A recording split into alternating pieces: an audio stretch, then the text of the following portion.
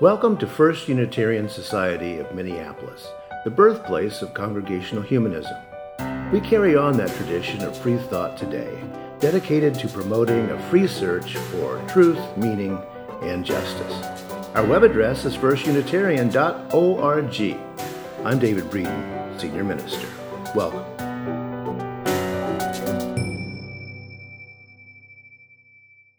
Well, back in the year 2000, the American writer Bell Hooks wrote this: "I feel our nation is turning away from love, moving into a wilderness of spirit, so intense we may never find our way home again. I write of love to bear witness both to the danger in this movement and to call for a return to love." Further, she writes, "We do not have to love. We choose to love. When we understand love as the will to nurture our own and another's spiritual growth, it becomes clear that we cannot claim to love if we are hurtful and abusive. Love and abuse cannot coexist." End quote. That's what I want to talk about today. Our theme for the month of November, as Rev Kelly mentioned, is change. And thanks so much, Amos, for thinking about the change in music. Since I don't know anything about music, it's really cool to learn something like that. I've been talking about change not only as inevitable, but as Heraclitus taught, it's actually our only constant. Change is everywhere, from our climate, to our political world, to the nation's spiritual malaise, to our personal relationships in our own bodies and the bodies of those we love. As creatures capable of strategizing and planning, and as people who believe that human beings can fix human problems, the work for every one of us is to minimize the damage and maximize the love. We can choose to despair, or we can learn to embrace the fact that change will happen, and then always we return to love. To repeat those words of Bell Hooks, who saw us as a nation, quote, "moving into a wilderness of spirit, so intense we may never find our way home again," she wrote. "I write of love to bear witness both to the danger in this movement and to call for a return to love." Change and love. By the way, the title of my talk today comes from the author who calls himself Lemony Snicket. Love can change a person the way a parent can change a baby, awkwardly and often with a great deal of mess. You may recognize yourself in that statement. U.S. Army strategists invented the acronym VUCA, VUCA, volatility, uncertainty, complexity, and ambiguity. Volatility, uncertainty, complexity, and ambiguity. That acronym has become popular also among business consultants. Now, clearly the Army strategists who coined the term thought that some situations are more VUCA than other situations. Now, in war scenarios, that might be the case, and maybe also in business, but in life, both personal and in social life, I will agree with Heraclitus. The human situation is always volatile, uncertain, complex, and ambiguous. The Army also invented the little acronym SNAFU. I want to talk about another acronym that I made up because I don't want to be left out here. I just invented SNEB, S-N-E-B, situation normal, everything's burning. Always. Now, I agree with the late Bell Hooks. What we have here is a failure to love. What we have here is a failure. And yes, in American movies, you can't talk about they're guys, right? They can't do that. But yes, they had a failure to love there as well. We have a failure in our country to love. And as Cornel West put it, justice is what love looks like in public. He's right about that as well. As bell hooks saw coming, this nation is now in the throes, I would say, of a love crisis, which is a spiritual crisis. Our present situation can maybe turn out a couple of different ways. We have already entered a period of social retrenchment. Hard-won freedoms are being taken away. Thugs are emboldened to maim and kill people for who they are, and the processes of liberal democracy are being questioned. Justice is what love looks like in public. How do we Unitarian Universalists and Humanists, a tiny band of liberal folks, how do we affect the direction of a nation in this VUCA time? Volatile, uncertain, complex, and ambiguous, and the SNEB time, situation normal, everything's burning. And we're a small group and maybe getting a little bit smaller. Since the pandemic occurred, something over 50 UU congregations have closed their doors permanently. The situation is VUCA and SNEB. But our liberal tradition has the resources to reverse the trend, I believe. I've talked a lot about the thought of the 20th century pragmatist philosopher John Dewey. He and bell hooks, I think, would have had a great conversation had they ever met. And Dewey said this: democracy is a form of government only because it is a form of moral and spiritual association. Moral and spiritual association, getting together. Dewey saw democracy as a moral argument. According to Dewey, and I think he's correct about this, were democracy only a political argument, perhaps other forms of government would be just as good to represent the governed. Maybe. Yet, from a moral sense, democracy is key to human flourishing because democracy begins in an assumption of an individual with inherent rights and responsibilities embedded in a societal framework which also has rights and responsibilities. Those are debatable and debated. That's what democracy is about. This framework works due to conversations about moral and spiritual associating and what democracy requires. Democracy is also a method of congregating, as George mentioned this morning. And it's a hard-won way to do what we do. Now, as many of you know, I spoke last Sunday morning in Boston, First Church of Boston. That church was founded in 1630. That's a while back. In the Boston of those days, anyone who did not attend this particular Puritan church on Sunday morning was fined for failing in their religious duties. Now, just think about that a moment. Wouldn't it be nice if we still did that? We send cops door to door and ticket everyone who doesn't bother to come to church this morning.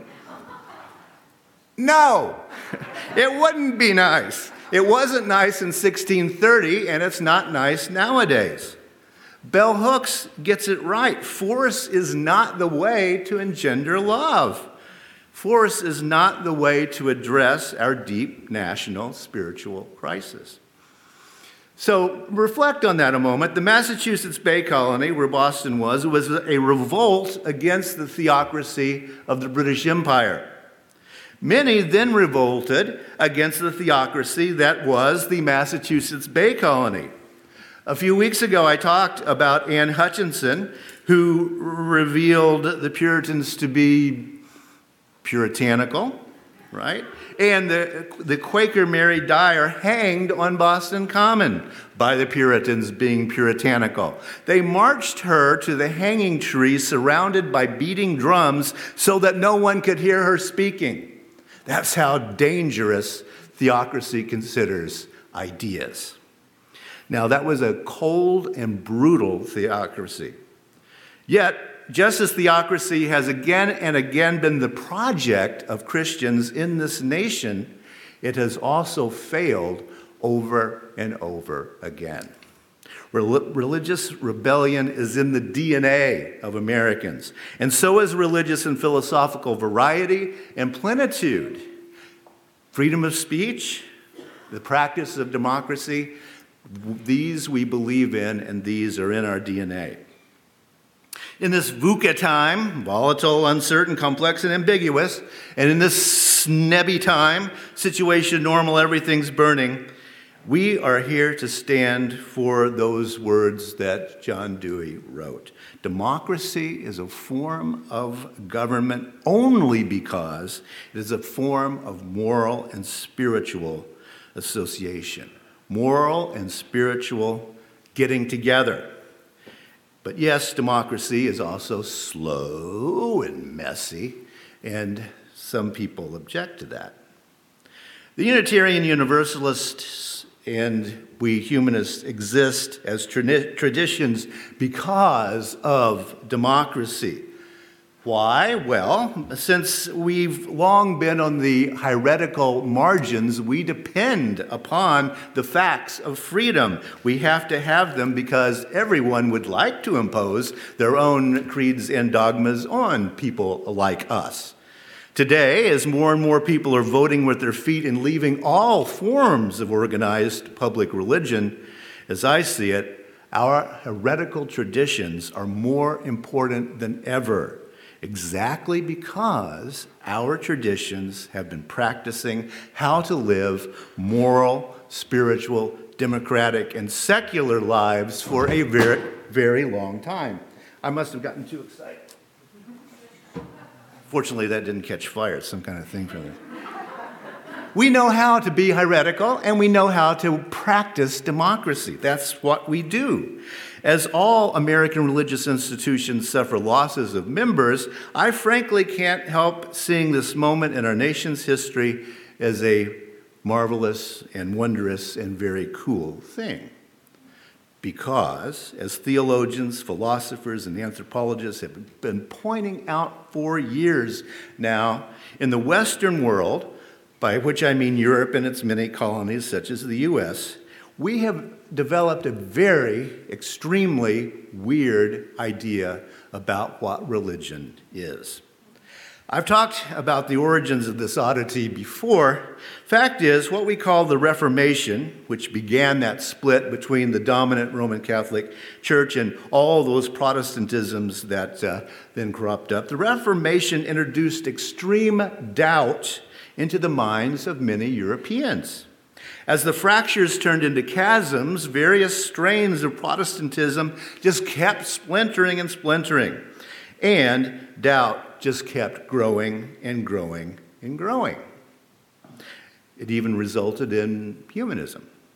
The resulting wars of religion in Europe killed, starved, and displaced hundreds of millions of people, eventually spinning off the Pilgrims and the Puritans and the Presbyterians and the Lutherans and all those sorts of Baptists and also Universalists and Unitarians, those that eventually became humanists in this congregation. Here's what many miss about all that falderall that seems so long ago. It's this: we are still living in it. What came out of the disaster is the notion that something called religion can be separated out from other aspects of life. In order to stop the killing, Europeans began identifying things called religions. Thus, people could say, "Hey, I'm a Unitarian, please don't kill me." And certain flavors of Christians wouldn't kill you, and other flavors of Christians would kill you. And then slowly, Europeans and their colonists began to fetishize this thing called religion. This new concept swept through Europe. Then Europeans, with this new concept of religion as being distinct from other forms of human activity, swept across the globe, colonizing peoples.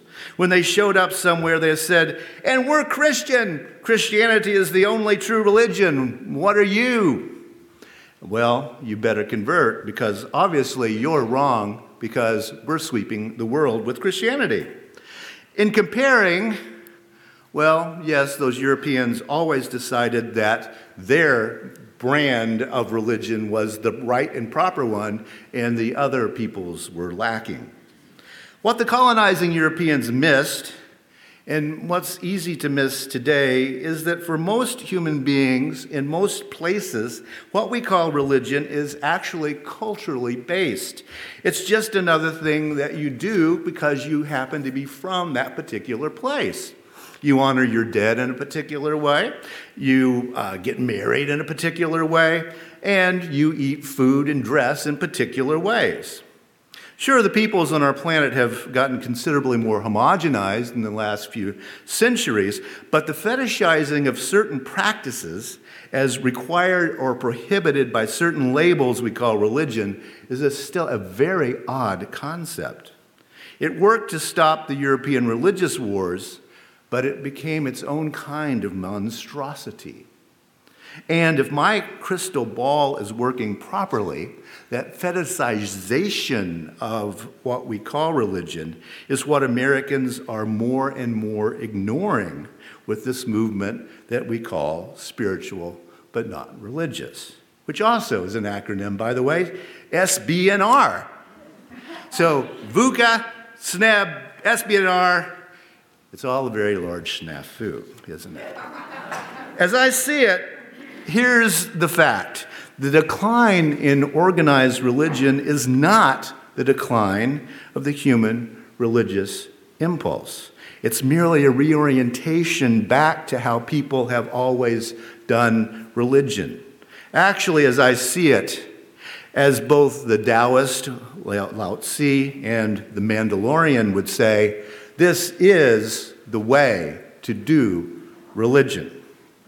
Now, don't get me wrong, congregations are not closing down anytime soon, but here's the thing, organized religions are to the human spiritual impulse as restaurants are to human nutrition. I would say merely a tiny aspect. The restaurant analogy is where congregations fit into the landscape of democracy, religion, and spirituality. It's the nation's future to be different than we are today. Let's face it, at the moment, most denominations in the United States are sustaining a model of religious practice, not innovating models of religious practice. Now, what will innovation look like? Well, of one thing I'm sure, all liberal religious institutions are first and foremost scrambling to figure out what to do next because everything's burning. Thriving is another sort of challenge, but the answer is far more than merely an attempt to keep up with the times. I think we in the United States are currently at the beginnings of a second Reformation. In the face of that, traditionalists are working hard to reestablish Christian democracy. That's predictable. Their success can be measured in laws that make no sense outside of Christian thinking. Overturning Roe versus Wade is a perfect example of that. As I said earlier, dreams of theocracy have haunted the American mind since the very beginning of the European invasions of this continent. Those dreams have succeeded in doing real damage over the years. People get hanged, they get shot, they get imprisoned, and they get intimidated into silence. Driving through rural Wisconsin 2 days ago, I saw a sign nailed to a fence post. God has blessed America. He sent Trump. Now, that's a traditionalist response to this new Reformation. That sign in rural Wisconsin perfectly exemplifies the wilderness of spirit so intense we may never find our way home again that Bell Hooks wrote about. As a nation, we have turned away from love. Our job is to return to love, as Bell Hooks is saying beyond the grave. We are well suited to this messy task, I believe, because we are iconoclasts. We are heretics. That's our tradition. Many Americans over time have dreamed of establishing a theocracy in this country, but every attempt has failed. And to me, that is a very cool and glorious fact about this nation. Dewey said it, democracy is a form of government only because it's a form of moral and spiritual association. Moral and spiritual getting together. And yes, Lemony Snicket put it well. Love can change a person the way a parent can change a baby, awkwardly and often with a great deal of mess. Yes, we have a mess. Our situation today is messy, but it's also normal. Everything's burning. So, I invite us to love the mess. I invite us to love the change. And let's begin here and now to resettle America. And let's get it right this time.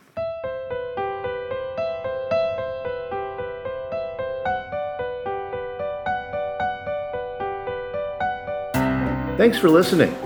You can find much more about humanism and what's happening at First Unitarian Society in Minneapolis by visiting our website at firstunitarian.org.